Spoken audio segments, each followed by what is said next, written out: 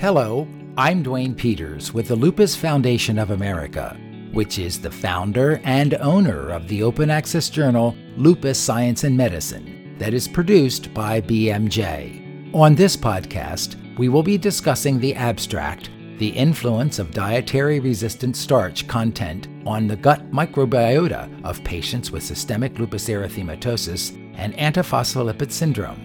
Our guests are Dr. Irina Kulik, hospitalist at Goshen Hospital in Goshen, Indiana, and adjunct clinical assistant professor at Indiana University School of Medicine, and Dr. Martin Kriegel, tenured professor at the University of Munster in Munster, Germany, and chief of rheumatology and clinical immunology at Munster University Hospital, and also adjunct associate professor of immunobiology and of medicine at the Yale School of Medicine. Dr. Kulik, let's begin our discussion by explaining just what are gut microbiota. Gut microbiota is a collection of all microorganisms, and that would include bacteria, viruses, fungi that inhabit, in the case of human gastrointestinal tract. What do we already know about the role of gut microbiota in inflammation? So there's been a lot of research and advancement into the field of microbiome in general and how gut microbiota, how it relates to inflammation in particular. There's been a lot of numerous studies that show that microbiota contain organisms that can have both pro-inflammatory and anti-inflammatory immune responses, depending on the bug itself, the microbe, the host, and the overall immunologic context. We do know that gut microbiota is essential and important in modulating gut permeability, intestinal barrier. It is essential in maintenance of GI tract mucosa, and in this way it provides natural defense against pathogenic species that may otherwise leak into the bloodstream and cause inflammation. We do know also that microbiota encodes a number of different genes. They produce active molecules and enzymes and metabolites that may exert pro-anti-inflammatory effects in human body. For instance, they produce short-chain fatty acids that are a byproduct of fiber fermentation that can have important anti-inflammatory action that is shown in some studies. Dr. Kriegel, is this a relatively new area of research in lupus?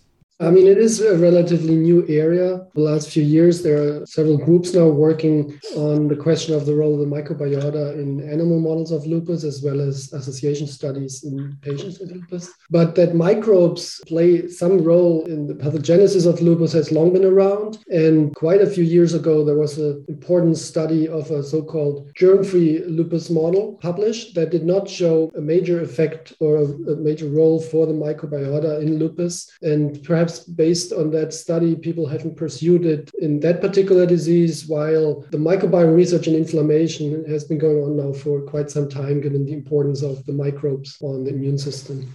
Okay, so just what is resistant starch, and what are some examples of these foods in our diet?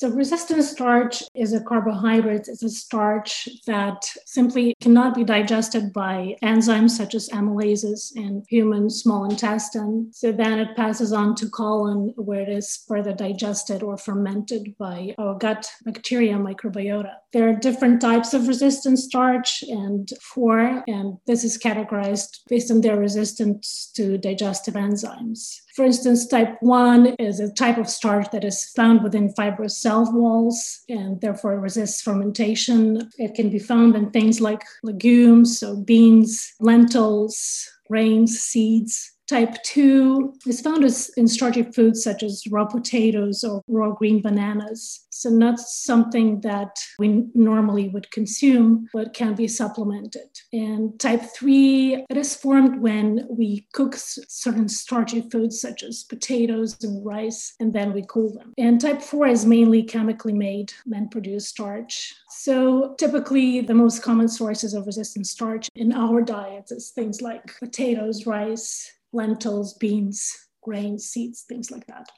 What research has been done on resistant starch in relationship to lupus, and what benefits or effects have been revealed through this research? I know that Dr. Kriegel was involved in this research, and they published a research in cell host microbe that showed that in murine models of supplementation with resistant starch, specifically type 2, ameliorated SLE symptoms. In this research, they showed that starch supplementation actually influenced production of short-chain fatty acids. It also improved overall gut barrier and reduced gut permeability and inhibited growth of translocating Lactobacillus species. In particular, this Lactobacillus reuteri, they've shown was capable to drive lupus-related pathology in mice via a type 1 interferon pathway, that we know that this pathway does cause continuous activation of immune response in lupus patients. Dr. Kriegel, do you want to add anything to that? As Irina nicely summarized, the foundation of the human study we're mainly talking about today was our animal study at Yale that basically showed that a starch fiber diet is preventive in a severe lupus inflammatory model. I should perhaps mention that just this year, another group has published an interesting study that a low fiber diet is linked to increased severity of lupus in another animal model. So in short, there are several animal models of lupus that support that high fiber may be good and low fiber may be worsening your disease. But the big question is if this translates to humans, which we attempted with this first retrospective study we're talking about today. What were the goals and aims of your study? What did you hope to learn? We were hoping to learn to understand how resistant starch content in the diets of lupus patients and APS patients, how can it influence or whether it does influence microbiome composition. That was the aim of the study. So how did you go about conducting the study? We collected stool samples and dietary information from 12 SLE subjects, 15 APS patients, as well as 20 control participants. That was done on 3 different visits, so on week 0, 4, and 8. Then microbiota composition content was defined by sequencing 16 rRNA, and we used dietary recall information from these subjects to calculate resistant starch content. We used FDA data reference list and subsequently classified participants of the study into 3 groups. So a low resistant starch dietary intake group, medium, and high. We classified low as group of participants who had lower than 2.5 grams of resistant starch intake per day, medium from 2.5 to 15, and high is 15. Actually, nobody in our group did have a high resistant starch intake, which I think is hard to do when you consume a regular diet, but can probably be achieved through supplementation. What did you learn from your evaluation of the data? What were the findings? We did find that medium levels of dietary resistant starch was associated with increased growth and content of bifidobacterium in stool samples of participants in SLE group of bifidobacterium, which is a short-chain fatty acid producing bacteria that is known to promote immune homeostasis. We also found that medium resistant starch intake was associated with decreased cardiolipin producing bacteria in patients with lupus-related APS syndrome. So we did find that the content of resistant starch in patients' diet influences gut microbiota depending on autoimmune disorder. You had mentioned that additional studies are needed. So if the findings are validated in future studies, how might these data help to improve the care and treatment of lupus? How could this information be applied? I know that Dr. Kriegel and his lab are working on possibly interventional studies and trials with high-resistant starch supplementation to see if possibly supplementation of high-resistant starch diet would correct the outgrowth of lactobacillus. Dr. Kriegel, your thoughts?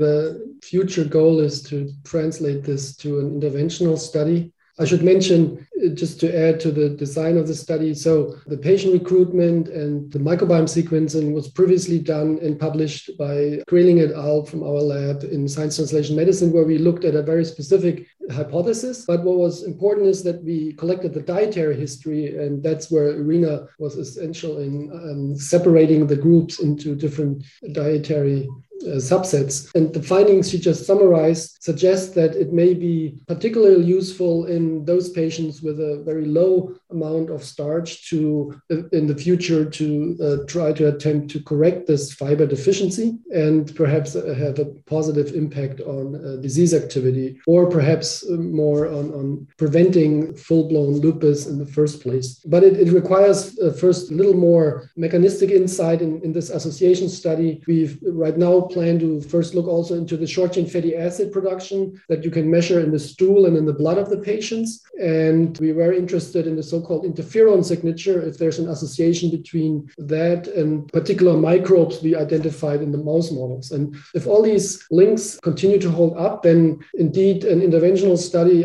in my view, would be important, but really a study in terms of personalized medicine, that it will be first decided who benefits most from this potential intervention. And then one would have to do a controlled study to see if the association we've seen in the retrospective analysis of the patient's diets would also hold up in an interventional study. What is the future for this line of research? Are there ongoing studies planned or underway? I just perhaps should mention that also the NIH has a strong interest in diet and health, and they're conducting already in other diseases like metabolic disease, a highly controlled study where patients are entirely monitored for anything they eat and the output. Because one difficulty of diet studies is compliance and ensuring that, first of all, the dietary product is really fully eaten, and also important to catch all of the other dietary components. So diet studies are inherently difficult, but I think there's a great potential in personalized medicine, and we learn more and more that the diets of all kinds affect the microbiota and thereby health. What are the limitations of this data? What should people keep in mind as they're interpreting your findings? So the limitations are obvious for any retrospective study that we already collected this data and looked in retrospect at the dietary content and the associations. Also, the microbiome is extremely influenced by external biases, so we couldn't control for everything, but we know that, for instance, alcohol intake and other environmental factors, as well as the individual drugs the patients take, may all have some effect on the results, and we cannot fully exclude artifacts of some of the even statistically significant associations. But it's a pilot study that is still exciting to us to lead to further more controlled studies and personalized medicine approaches, we think. The other caveat is, of course, that it was not an intervention itself. And what we haven't discussed today yet is that in the mouse study that we published on, and was the foundation for this human association study, we found particular lactobacilli that were aggravating the so-called interferon, type 1 interferon signature I mentioned earlier. And they were not changed in the group of medium or low fiber. And we think that because in our cohort of patients that we followed at Yale, there were no patients with real high fiber diet. We think that this is necessary, an actual intervention with a higher fiber diet than in the normal American diet. And I think it's not a downside. It's an interesting finding and suggests that there's even more potential than what we found in terms of the beneficial effects on the microbiome if one actively provides more fiber than in the usual diet. Okay, final thoughts. Anything you'd like to add before we close? Well, we certainly would like to acknowledge Marcia Pereira, a postdoctoral fellow in my lab who worked closely with Irina on these analyses. As microbiome research is always multidisciplinary, we had Irina clearly being the expert in nutritional analysis and analyzing the diet, and Marcia Pereira analyzing the microbiota component. And for such an involved study of microbiome sequencing and patient recruitments, there were many other colleagues involved that are on the abstract of this study that takes too long to acknowledge, but I think Marcia Pereira clearly should be acknowledged. And one last comment is perhaps, as Irina mentioned, not only lupus, but antiphospholipid syndrome patients were part of our analyses. And I think this is very important because all the lupus community knows all patients with antiphospholipid syndrome and lupus are difficult to treat patients. They have clotting problems. And we are very excited that we also found in this subset of antiphospholipid syndrome patients a potentially beneficial effect of reducing certain bacteria that could produce cardiolipins, which are a major target in this disease. And that's yet another avenue of research we want to go further and try to see if this has also functional relevance on the disease, such as antiphospholipid antibodies. Well, congratulations on your study, and thank you for taking time to speak with us. Our guests have been Dr. Irina Kulik, hospitalist at Goshen Hospital in Goshen, Indiana, and adjunct clinical assistant professor at Indiana University School of Medicine, and Dr. Martin Kriegel, tenured professor at the University of Munster in Munster, Germany, and chief of rheumatology and clinical immunology at Munster University Hospital, and also adjunct associate professor of immunobiology and of medicine at the Yale School of Medicine. They discussed the abstract, the influence of dietary resistant starch content on the gut microbiota of patients with systemic lupus erythematosus and antiphospholipid syndrome. The abstract is published in the open access journal Lupus Science and Medicine, which is available for free online at lupus.bmj.com. For the Lupus Foundation of America and BMJ, I'm Dwayne Peters. Thank you for listening.